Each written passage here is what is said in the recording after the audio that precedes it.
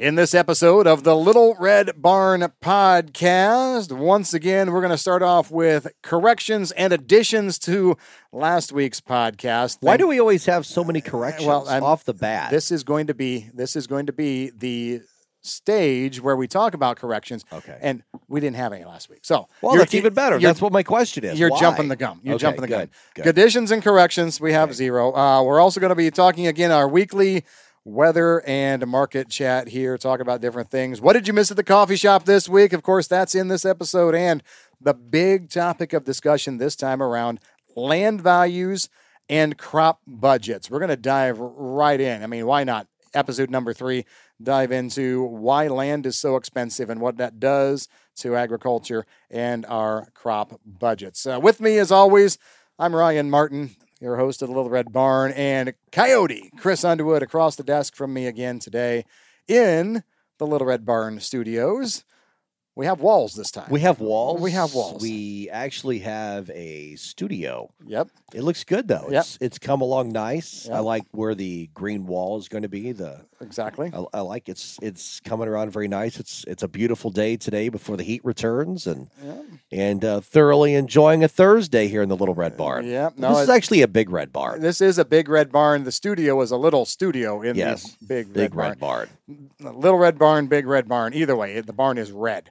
But we thank you for joining us here today for, again, another round of conversation about agriculture, what's going on, why you should care, and kind of introducing you to different concepts here. So we want to start again with the corrections and additions to last week's podcast. There are none. We said nothing wrong last week. That does not happen very often in our lives. I will say that. Well, it is not very often that you and I can sit back and go, we were not wrong at all. No. Well, actually, I can say that right all the time. And I do say that. But it doesn't mean you're correct. That is, and you're not lying. Yes, there you go. So, but yeah, and I will say no corrections that we know of. Nothing glaring that anybody pointed out and said, you know what, you guys are idiots. Well, at least one of us. Yeah, one of us.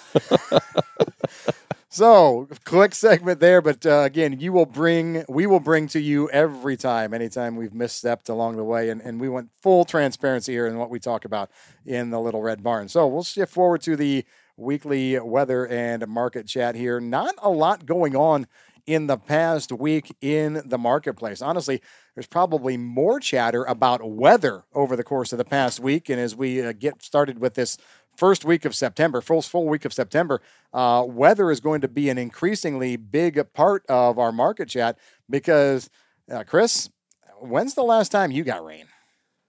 It has been a bit. I think about 3 or 4 days ago, we had sprinkles from one cloud, and that was it. We've had nothing. Yeah, it's been very dry. Tuesday the 29th, I think that was. There was a little boundary that tried to come through. I think I saw parts of Elkhart County, northern Kosciuszko County picked up a little bit. You got sprinkles. Honestly, the house that we live in got basically nothing, but the farm here, about 7 miles to the southeast, picked up a good half an inch. Wow. So, there was much moisture around. Too. Yeah, much needed. That's going to get some areas through, but there was a lot that missed. And so now we're counting down here. We're going to string together, I believe, a good 7 days of no precipitation, actually 9 days of no precipitation, because our next weather system, in my opinion, comes in Thursday this week, and we probably pick up a tenth to a half an inch there. But then we're back to dryness again. Well, I think the worst part about the dryness is the heat that's rolling in as well. Right. So you're going to be dry, but you've got a massive amount of heat coming in by Sunday and Monday. Yeah, it's been a roller coaster ride, honestly. Temperatures last Thursday morning registered in the upper 40s in some spots around the area here. Well, we sat out the other night watching the Smurf Blue Moon, and I'll be honest, we had to put sweatshirts on. Right. It was about 46, 47 degrees. We just sat outside staring at the moon because that's where our lives are. That's what you do. Yeah. And, but yeah, it was kind of chilly. I told my son, it's August. We should not have to sit out here with jackets or sweatshirts at 11 o'clock at night. Yeah, we were, but the warm up is coming. Yeah. Temperatures will be above normal here from the Labor Day holiday, I think, through this first full week. And honestly, my projection for the entire month of September is above normal. And when I say my projection, have I ever brought up, I mean, why is it my projection? I am a meteorologist. I suppose I should tell people that we do actually do some weather, do some weather stuff. You're my weather guy. Everybody always asks, how do you know this? I go, I got a weather guy. Yeah. Legit, that's my I got a weather guy. Yeah. You got a what? I go, I got a weather guy. Yep. So, yeah, I think that we're looking at warmth through a large chunk of September. So what does that mean for crops? You know, we're looking out the Little Red Barn Studios door right now. Crops green everywhere. I'm hearing a few fields starting to turn to the southwest. You get into the Walton, Indiana area. I know of a farmer there that thinks he's going to be cutting 7th or 8th of September on soybeans. Another one down in the Caston area is going to be relatively close. And there are a few fields up here close that are going to be probably harvested there in September. But everywhere else, very green still. But does the heat and the lack of rain possibly make that decision or push it up a bit in a couple of weeks? It could, especially the dryness. Not necessarily the heat so much, because remember, when we talked on the last podcast, we were talking about heat, but as long as there was the humidity that we saw, we didn't like it as human beings, but the crop actually kind of loved it. I think this time around, if the air is drier, you're going to start to suck more moisture even out of that plant, not necessarily just the ground. So it may hasten some turning here. I don't think that that's what anybody wants.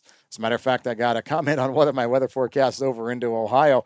A guy commented on the blog post, and he said, "Quick dry down of corn and beans is not what we need." Valid. All right, valid. But that's where we are here this week. So I think the heat is going to be a story. I think the dryness is a story, especially if we end up normal precipitation in the month of September. Let's call it 3 3/4, 3.8 inches of rain. If we only end up with an inch and a half for the month, that's saying something. That's going to hustle, I think, harvest along just a little bit. Push things up into October, early October, as opposed to middle, late October, at least. And I think the market's trying to come around on this too, because what we have seen in the market over the course of the past week, not much on the futures side. You know, that's what you hear us talking about on the radio all the time. Market report, corn 405 3/4. That's price, dollars and cents per bushel with a fraction thrown in there. But those numbers have been choppy, but not really giving us much this week. I think the way the market is resigning itself to maybe us getting closer to harvest is look at how basis levels continue to drop. Saw another decent drop of about 10, 15, 20 cents here over the course of the past week on bushels that were needed by a certain time, mid-September. The door is basically shutting on that. A lot of places don't need old beans anymore. They're looking forward to the new beans that are coming in. They know where they're coming, and they're going to come cheaper. So I think the weather thing, like you said, bumping it up into late September, October, I think that the market's there because of the prices that we're seeing. So anyway, anything else that you kind of ran across this week as you've been out and about? No, I tell you, I think at least in the area that I live in, which is east of North Webster, Indiana, right? The beans and the corn look spectacular. There were a couple of fields that bean-wise may have been a bit iffy a couple of weeks ago. They've shot up. They're looking very healthy. They're looking good.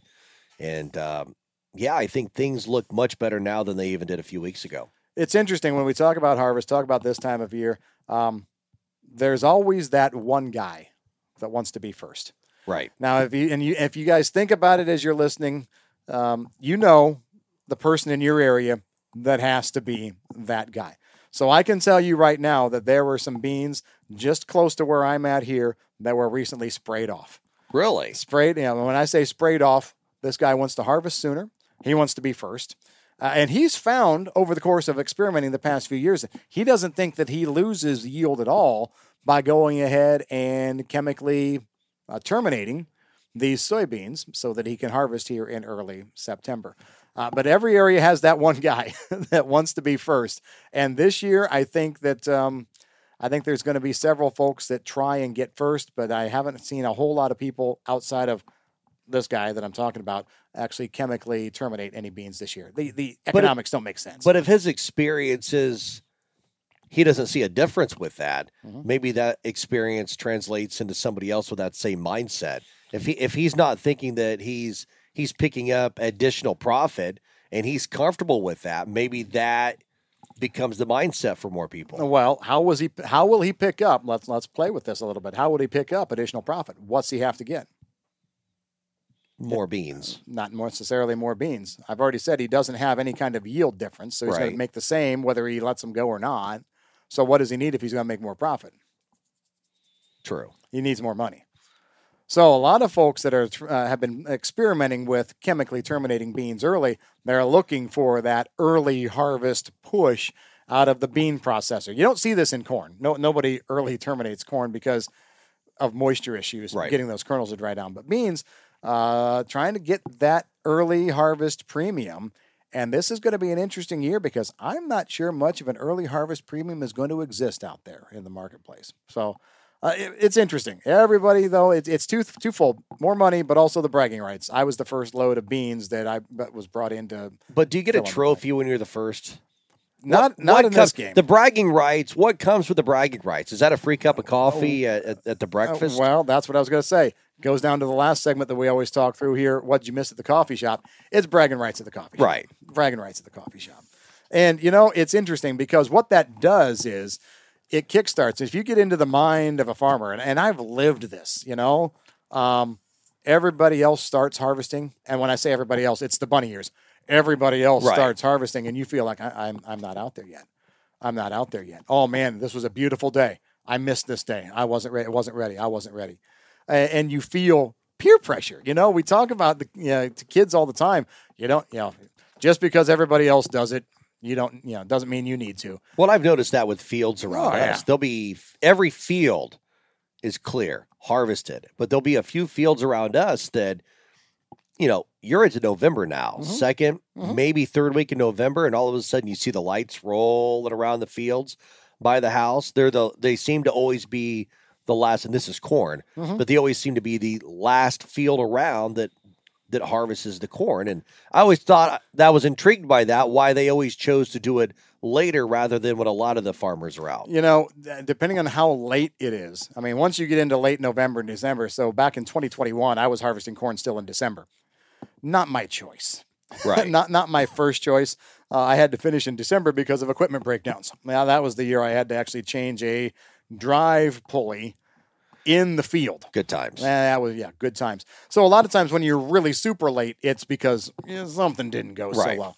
But, earlier on in the season, it's not necessarily that. It's just, are your crops ready? Are you willing to dry corn? Are you willing to dry beans? Can you get across? Is it now go, or not? Are you farming full-time or part-time? I know a guy that's north of Fort Wayne that laments about the fact a lot of times that he's not able to be out there. And, most of my neighbors are done and I'm not yet. Well, the dude has a large farming operation alongside a full very important career that he's doing elsewhere as well. Well, when you're stacking hours upon hours, sometimes you just don't get as fast. Something's as gotta everybody else. give. Something's got to give. So yeah, it's interesting, but bragging rights on this one, and we'll talk about late harvest and how that happens to hurt people in another episode. But I've been there. I'm usually on the later side of things here at Blue Bottle Farms. I usually I am aware of that. I'm on the I later am side. completely aware of that. I was one of the last people. No, I wasn't one of the last. I was late on my wheat harvest this year. You were pretty late. I was late. You were pretty late. But I also am late planting a lot of times too because of the ground I farm. Yeah, my ground is tending to be wetter at times, and so that means I have to wait. When does the buckwheat come? The buckwheat. Did you notice it's flowering? I saw that. Yeah, so what is a harvest time for buckwheat? We're targeting probably mid to late October for buckwheat. As long as the temperatures stay, as long as we don't see a frost, that stuff will continue to grow. Nice. So we're going to target that for mid to late October. So, all right. Well, good talk on that. Let's move forward here. The big thing that we wanted to bring up today, land values and crop budgets. And this is going to be something that I want to talk about because it's a big part of agriculture, but also a little bit of a pet peeve of mine. And the reason why this discussion has come top of my mind right now is due to the fact that just up the road, about 7-8 miles or so, just came on the market here within the last, I'm going to say week and a half, 2 weeks, 247 contiguous acres listed for sale. Some of it's tillable, not all of it's tillable. Not all the ground is tillable. Some of it is in woodland, but it's come on the market. I know the family that's listing it, and I know the reasons why it's being listed. All right. $3.7 million. I did not get out the checkbook yet because, it won't happen. Yet. No, it won't. But $3.7 million, which if you do the math and just do the straight math, dividing it out, 247 point whatever it is acres, it comes in at just under $15,000 an acre. That's quite a bit up. Well, it is, but yet it's not. Other land auctions earlier this year in the county, northern part of the county, southern Elkhart County, land went for 18 to, I think, 21. But this goes back into a demand as well. The demand for land right now is higher than it's ever been. We were talking about golf earlier. All right. And I coach high school girls golf, and it's becoming incredibly hard for high school teams to find courses to play on because more and more golf courses are shutting down. Well, the vast majority of those golf courses that have shut down are becoming crop fields. Farmers are buying those. They're not buying them for the golf course. People are not buying them to put subdivisions up. They're buying them for crops and for farming. And more times you're finding that those old golf courses, when you drive by them, there's corn. There's one down in Huntington, Frazanda Golf Course. It's probably been closed easily, maybe 10 years now. So many people wanted to buy that and offered money because they wanted to own it as a golf course. And a farmer came in and said, that land's worth more as a field than it is a golf course. And he bought it, and it's farm now. It's all farm field. So I think the demand for more property and more field is definitely there, and that's driving the prices up. See, this is why we have you on the podcast, because that goes absolutely 180 degrees in the opposite direction with where I was going to go. Because that is very interesting to me that a farmer was able to outbid a developer on that piece of land. Now, I think the key is you said... Not developer, golf course. Somebody wanted to own the golf course. Right. They wanted to keep it's a 9-hole course. Yeah. So we're not talking a large 18-hole, but they wanted to keep it. And that land was more valuable for farming than it was to remain open as a 9-hole golf course. And it's field now. Yep. But you're finding that more and more often. There are more courses closing now, and they're becoming fields. Farmers are buying them. Developers are not putting houses on them. Mm-hmm. But I just think because of that, you're driving up the property value. And how often, as a farmer, do you have the opportunity to buy more land close to you? That's not something that just pops up every year. Well, and that's the key to these land prices on the farmer side. The auction up the road earlier this year, that prices went up. That's the mindset that agriculture takes a lot of times when it comes to buying land. When in my lifetime am I going to have an opportunity to buy this piece of ground again? Right. And the answer 9 times out of 10 is never. You're never going to have that opportunity again. And so that's what's driving prices up. I'm thrilled, honestly. I know you love golf. I know you play golf. I don't. I suck at golf. There's a reason why the clubs have stayed in the shed for the last 22 years. Nobody needs to see that. So I'm thrilled if a golf course closes and that goes back into agricultural production, because that doesn't seem to be the norm on a lot of things. But in this case here, up the road, $3.7 million. The one thing that really started chapping my butt here, and I noticed on the sign where it was listed, 247 acres, and right in big letters underneath, development potential. Well, there's what's driving the price up. Development potential. That's driving the price up because the mindset is, okay, this doesn't have to be for farming. This could be for subdivisions. And when you look at the way towns and communities are growing, everybody loves that new subdivision, that new subdivision smell. So if you got the potential to get your hands on a property, that's a lot of homes over 247 acres, and you can use the wooded area for homes. You can't for farming. Right. So even the non-tillable areas, housing, you can see the dollar signs in there if you are a developer. Yep. Well, and you're making my case for me. You're making my case. I don't want to see agriculture lose any more land, tillable acres. It breaks my heart to see urban sprawl gobbling up 10 acres at a time here, 20 acres at a time here, and then we have a realtor come in and put on 247 acres development potential. And here's what makes it even more difficult. This is where we're going to kind of translate into crop budgets a little bit. I did the math. So $3.7 million on let's play it this way. On a 30-year note, 30-year mortgage. Okay, which, and everybody listening saying 30-year note in agriculture on farmland. Hey, I know a guy. I can get you 30-year. I can get you in touch with somebody who He's can got write a guy. a 30-year note. He's got a guy. I got a guy on farmland. So 30-year mortgage is possible. That's probably the most cash flow efficient kind of model, 30-year fixed. So even if you did that, your mortgage payment monthly on your $3.7 million, $28,000 a month. Wow. Added up over the course of 12 months, I came up with a figure of about $345,000 a year. And I just said, all right, for giggles, what kind of soybean crop would I need to raise to pay $343,000 a year? And I came up with, at $13.50 beans, that was 106 bushel to the acre. Wow. that no one does that. Exactly. Now, if you go, and that was at 8.5% interest. Go back 2 years ago, 3 years ago, when interest rates were 5%.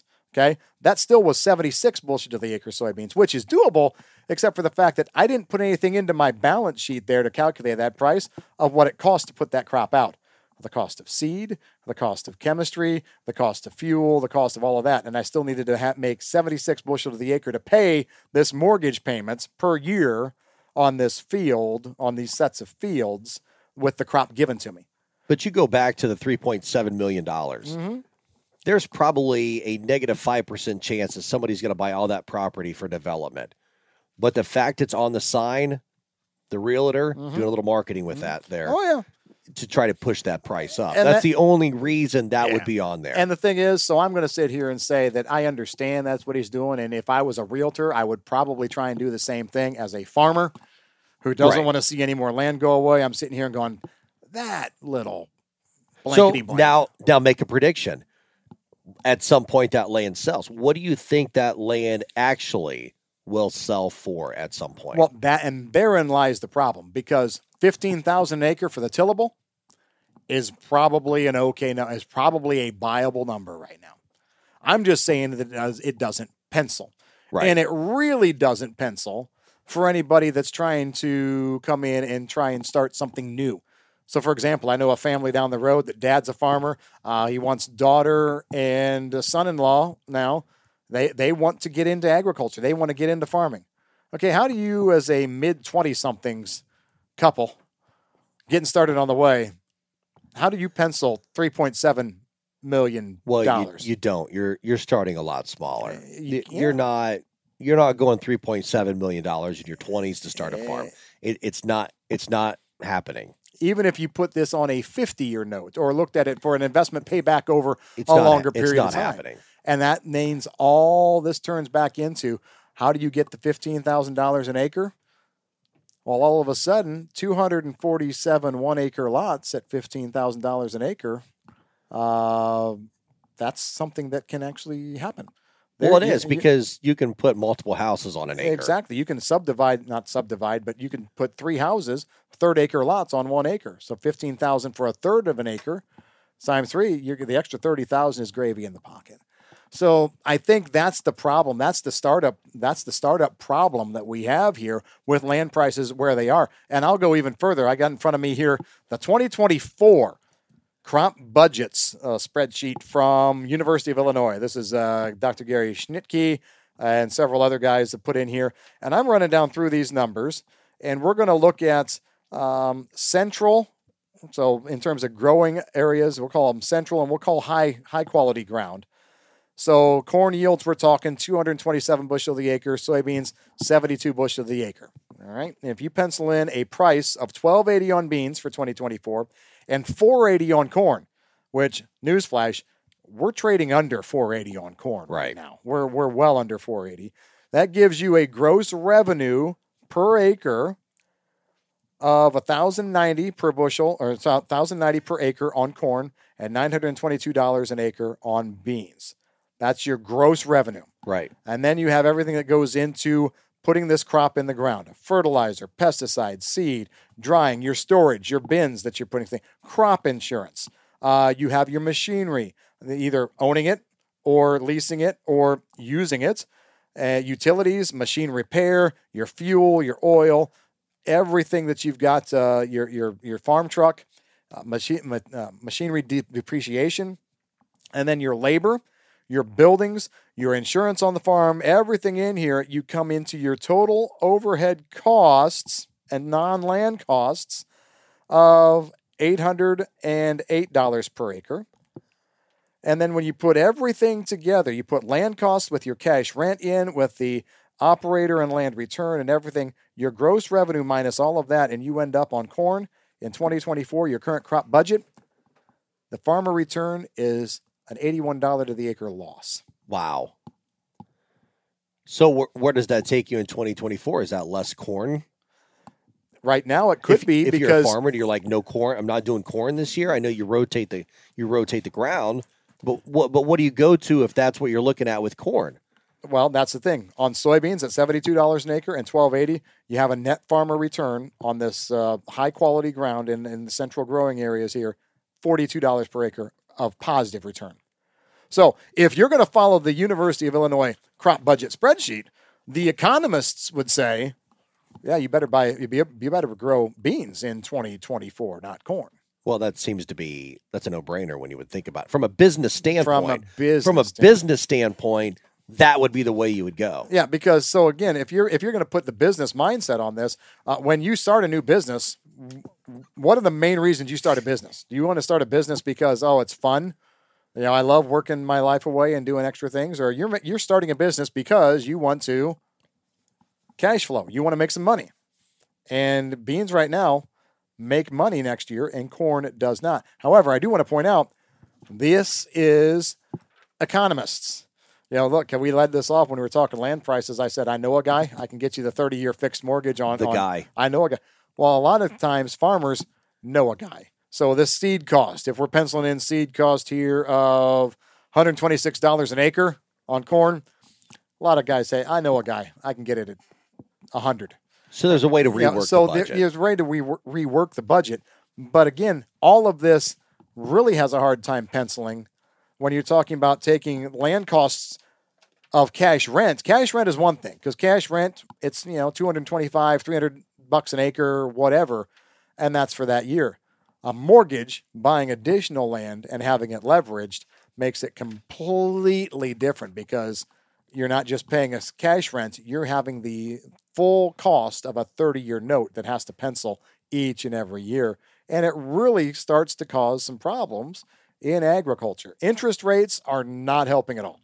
8.5% interest versus 5% interest is adding, the need for another 25 to 30 bushels of the acre on soybeans every year to be able to pencil the increase in interest costs. As long as those interest rates stay high. Well, are they? Do you see them going down anytime soon? No, I do not. No, they're not. They're not. Not the next year or two. Yeah, it's going to be something that we really have to work for. And I've talked with enough folks that are starting to mention, it's very few times you get a farmer to admit something, but I'm hearing from behind the scenes and a few guys that are willing to talk about it, there's a chance that some guys will burn through their operating capital in the next 2 to 3 years, 5 years if the rates stay high longer, but 2 to 3 years. And then all of a sudden you're going to be into the area where you have to sell some ground to be able to continue to cash flow and have operating lines going through. And this is what happened in the 80s when interest rates and inflation really took off.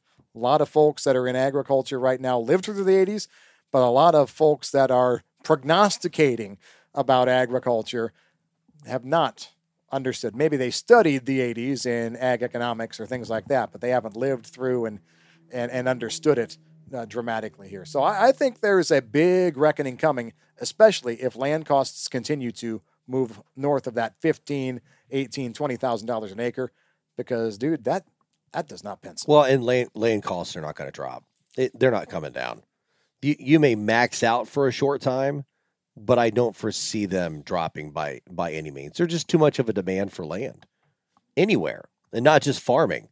There's a demand for land with anything, businesses, not only farming, but I just don't see it dropping. I see it leveling out, but not coming down. Yeah. And that's something that I know a lot of folks that are on listening to this don't want to hear. I cannot disagree with you. I can sit here and hope that you're wrong as a person who wants to add some more acres himself. I would love to add some more acres. I hope prices come down. I really hope interest rates come down. However, you are probably spot on that we're going to, and honestly, folks that own land want it to be that way as well, because then the equity, the value of the property. As an owner, you're good with that. Yeah. It's just like owning your home. Exactly. You're very happy that your equity is. So like right now, my house is skyrocketed. Right. You've seen my house at a lake. It's not big. Right. But the equity that I have in it and the value of it is just skyrocketed over the past few years because of the word lake. Right. So, but you're going to get with that with farming as well. Yeah. Yeah. No, it's all part of it. And the biggest thing that I struggle with, and I go back to this property that's for sale. I don't want to see any more urban sprawl in our town. And I know that we continue to hear over and over and over in our area, as with other parts of the country, lack of housing. We need more housing, this, that, and the other. I do not want to see tillable ground turned into 1/3 to half-acre lots and have houses put on it. It's not good for agriculture. It's not good for your grocery bill. But at the same time, in where we're at here, Mm-hmm. in Kosciuszko County, the growth, to be honest, is more north. Yes not and no. so much south. Yeah, yes and no. I think, you find a developer that wants to get that. And again, that's what pencils for the payment right now. It's not ag land. Right. It's developed. And you get that. I can see that entire area, that 247 acres, just peppered with houses. And I don't want to see that. I don't want to see it. It is what it is. What's happening too? It's happened way too often. Oh, it I mean, does. you go to the north side of Huntington, Indiana. You go north side of Huntington. All that area north of where the Kmart used to be. That was all fields. Now it's houses. Yep. I mean, it's houses for another good 3/4 of a mile, if not more. Well- Subdivisions and former farmland. Even on the other side, where the new Walmart, we say new, it's been there for quite a while now, but the Walmart area and all that shop, that used to be large scale fields, and it's filled in too. So, yeah, it's happening. That doesn't mean I like it, and a lot of the folks that are listening aren't going to like it. But the numbers, and especially with these crop budgets, I sat in the office with a farm accountant the other day, not mine, but a different one, and he said anything under with a 4 in front of it on corn doesn't pencil. And I kind of chuckled a little bit. I'm like, I didn't think he was wrong, but I'm like, that's interesting. I see the budget here, 480 corn, negative $81 an acre. So he nailed it. He nailed it. Absolutely nailed it. So, all right. Well, if you have any questions, comments, gripes, look, there's a lot of gripes when it comes to land use and land development, land prices. Feel free to share those here. Comment as you subscribe and do all the clicky things as you do with podcasts and things like that. Let us know what you think. I'm sure that we're going to be talking about this some more.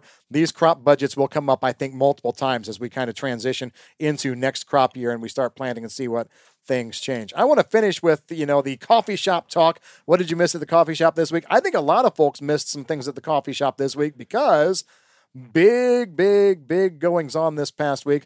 The Farm Progress Show. You ever been to the Farm Progress Show, Chris? I have not. It's a huge deal. Huge deal. Farm Progress Show. It used to bounce between 3 states. It used to be Indiana, Illinois, and Iowa. Now it kind of just bounces back between Illinois and Iowa. This year was in Decatur, Illinois. So I know a lot of guys from this area have been there this past week, seeing everything that goes on. Beautiful weather for it. Dude, this is probably one of the best farm show sets of weather days that they've had in a while. One of the things that was being talked about quite a bit at this year's Farm Progress Show, Chris, are you familiar with the old Big Bud tractor? No, I am not. Oh, at all. Big Bud is a legend in the agriculture fields. More than the Farmall? Oh, my yeah. Farmall? Oh, yeah. Oh, okay. No. Big Bud is a legend because Big Bud is an absolutely huge tractor. The farther west you go, when you work on some of these farms in Montana with, 20,000 acres and 10,000 of them are in one field, Right. you see they use massive equipment. And that goes up into the Canadian prairies too. When I visited an area in Yorkton, Saskatchewan a few years back, drove around to some farms, took a look. Everybody had massive tractors with triples, not just duals, but triples. And the Big Bud tractors, massive tractors produced back in the 70s and I believe into the 80s, just huge. And the Big Bud 747 is the one that you see all the time. Huge footprint, lots of horsepower. Well, Big Buds are back. They're making a new Big Bud, and it was at the Farm Progress Show, 700 horsepower tractor. and it's just absolutely huge. Oh. The farmers are standing in front of this thing, and their heads don't even come up to the bottom of the radiator pan. But what is the cost on this? It's a lot. It's a lot. It's a lot. It's a lot. But just to see this, it's one of the big talking points of the Farm Progress Show. I've seen multiple things. So if you missed out at the coffee shop, I hope you were at the Farm Progress Show checking out the Big Bud. I know that one will not be making an appearance here soon at Blue Bottle Farms, but one can always dream. I could probably cover my acreage in about, 6 passes with the Big Bud. To dream. Yeah, so Farm Progress Show was going on through the entire week. Lots to see and do there. We have a couple of other upcoming shows here in the area, so if you miss out at the coffee shop here in the weeks to come, could be because you're headed to the Farm Science Review over in London, Ohio. I've heard that one mentioned, and we're already talking about getting into harvest in mid-September as well. So you and I, Chris, are probably going to be in the cab of a combine driving around with a couple of guys. Bring it. I'm ready. Trying to see what's going on in I've never fields. been in a combine. You've never been in a combine. Well, we'll have to get you in my combine here this year, too. I'm good with that. Take a stab at trying to harvest some things. I'm good with that. So, other than that, we do not have much more for you here this episode. Again, land prices. Jeez, they're continuing to climb, but we're going to have more discussion on this, I think, in the future. Give us your anecdotal ideas on land prices. Make sure you let us know what's going on in your neck of the woods. That will do it for this week for the Little Red Barn. We'll see you again 1 week from today. Podcasts drop every Monday morning prior to 6 a.m. Eastern Time, and you can get them wherever you like to download your podcasts or stream your podcasts from. We appreciate your listening, subscribing, and checking it out. Until next time, he's Chris Underwood. I'm Ryan Martin, and this is the Little Red Barn.